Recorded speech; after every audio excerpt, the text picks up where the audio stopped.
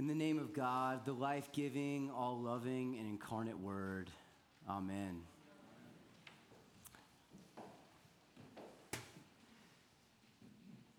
Whom do you serve? What do you bow down to? What are the things within this beautiful but sometimes bruising world that we let claim us, that we put our trust, our hope, our faith in?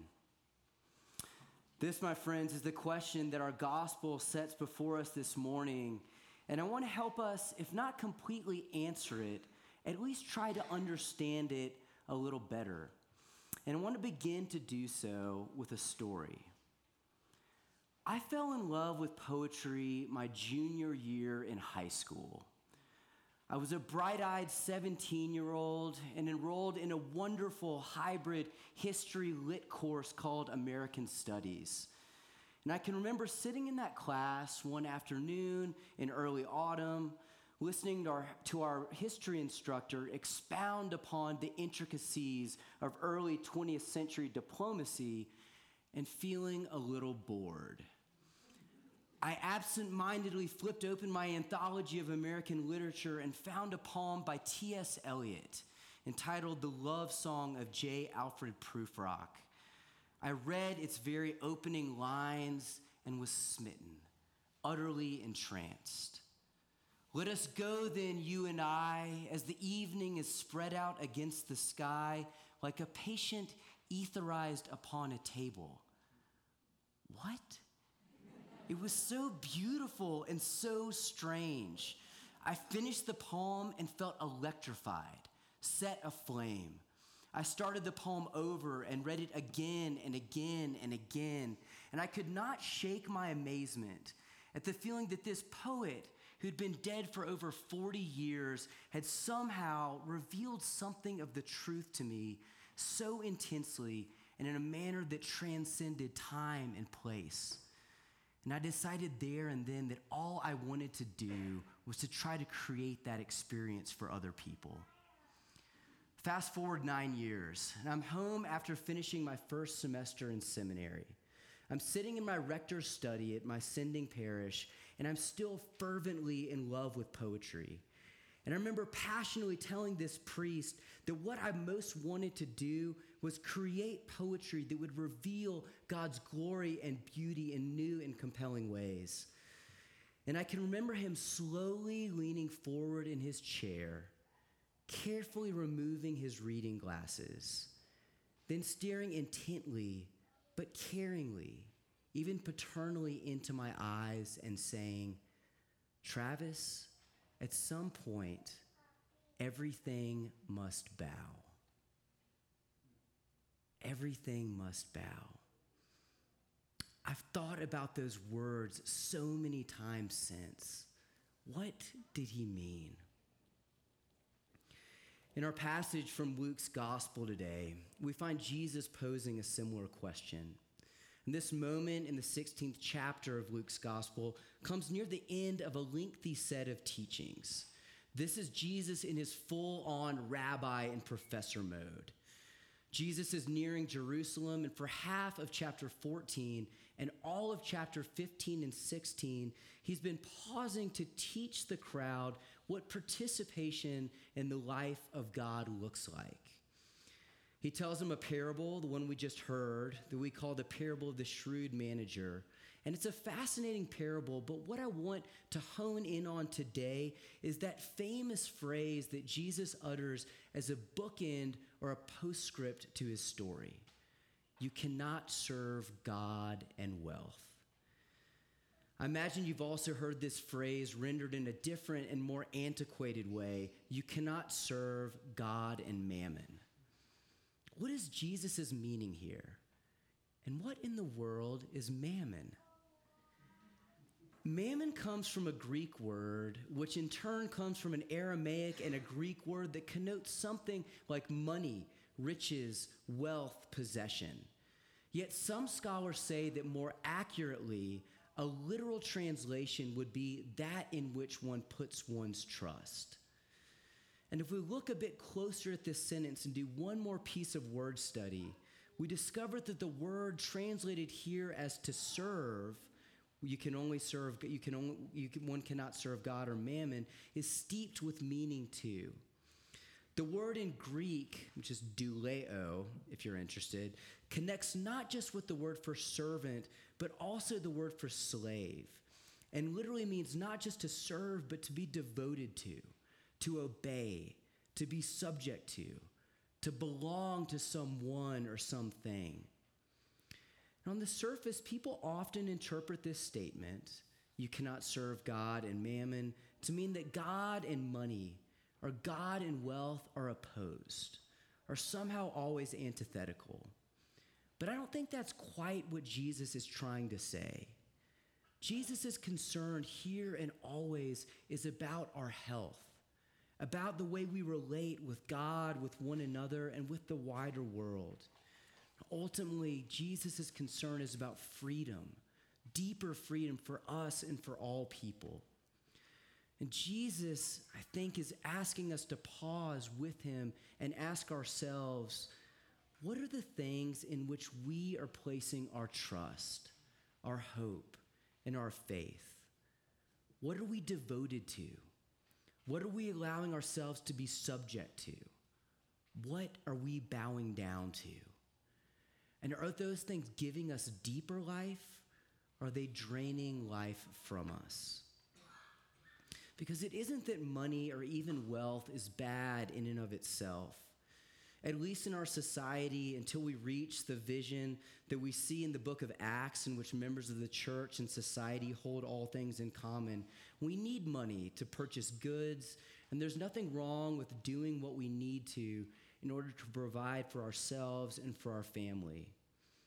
But money, like anything, like poetry or our work or our hobbies, can also take hold of us, can own us, can force us to bow down. As a quick aside on money, one of the best pastors I've known used to say that money is like breath. It's essential and has deep value, but it's not meant to be held. Hold money or your breath too tightly, and you'll end up in distress and pain.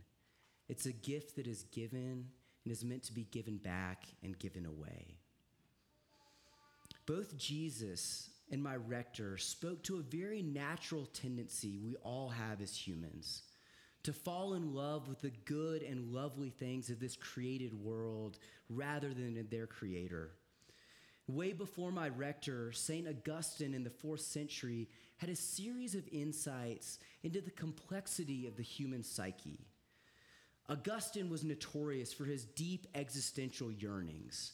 And from the brothels of Carthage to the philosophical schools of Milan, for much of his early life, he ran about relentlessly seeking to satisfy a hunger for purpose and meaning. And Augustine believed that we're hardwired for desire. And the Christian life ultimately comes down to learning how to do what he called ordering our desires, to order our desires or order our loves. For Augustine, the crucial thing is to fix our hearts on God. And once we do so, we become free to love all the other good, beautiful things in this world as well. We ground our hearts in the love of God and then all the other things that give us joy and meaning. Church and music, bread and wine, poetry and dancing, romance, hiking, skiing, even college football and Netflix. They all take their proper place and constellate around this deeper life that is their source. Everything must bow. I don't think my rector intended this assertion in some life-denying sense. I think he meant this statement with compassion as a way of helping me understand what living life more fully and more freely might look like. I think he saw that I was beginning to see poetry as an end in itself and not a part of or a path to something larger.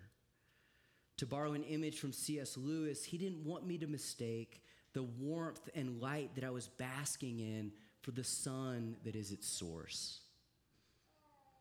Y'all, our passions and ambitions are amazing things. The things you love and love to do are very good, and are part of what makes you uniquely you as a beloved child of God. And when we place such things in their proper order, they can draw new goodness and beauty from being grounded in the life of God and blossom in ways we never could have imagined. So how do we do this practically? How do we order our loves? Personally, I don't feel like any practice works unless I can take it into my body and give it physicality. Whenever I feel like I'm letting something claim my attention, my allegiance, I put my hand on my heart and I close my eyes. I try and feel my heartbeat and get present to the fact that the very life I have is a gift and that all I am can be put in service to the giver of gifts. If I feel like I'm writing to gain the approval of others and satisfy my ego rather than give a gift, I take that pause. Or sometimes I imagine whatever I'm a little too obsessed with as something I'm holding in a clenched fist. I draw my attention to it. I acknowledge it. I even express gratitude for it, and then I let it go. I unfurl my hand and offer it to God so that it can take its proper place in the order of loves within me. Perhaps for you, it might be journaling or taking time to pray, meditate, or talk with a trusted friend. But perhaps sometime this week, you take a little moment to pause and ask yourself if there are things within you you might let bow, loves you might reorder, so that you might ground yourself more fully and deeply in the love of God. Hand over the heart, from fist to open palm. I want to conclude by offering lines from a poem I wrote not long after getting married, as I attempted to order my loves in the light of fresh demands and commitments that life was inevitably pressing upon me. And on the surface, the poem is a meditation on the million mundane things that life requires. And specifically, it's about yard care, which in Austin, Texas, is a full-time commitment and requires lots and lots of watering 9 months out of the year. But more deeply, it's a prayer to learn to hold life more lightly and become more permeable to the endless succession of God's miracles and love that are always emerging in our midst.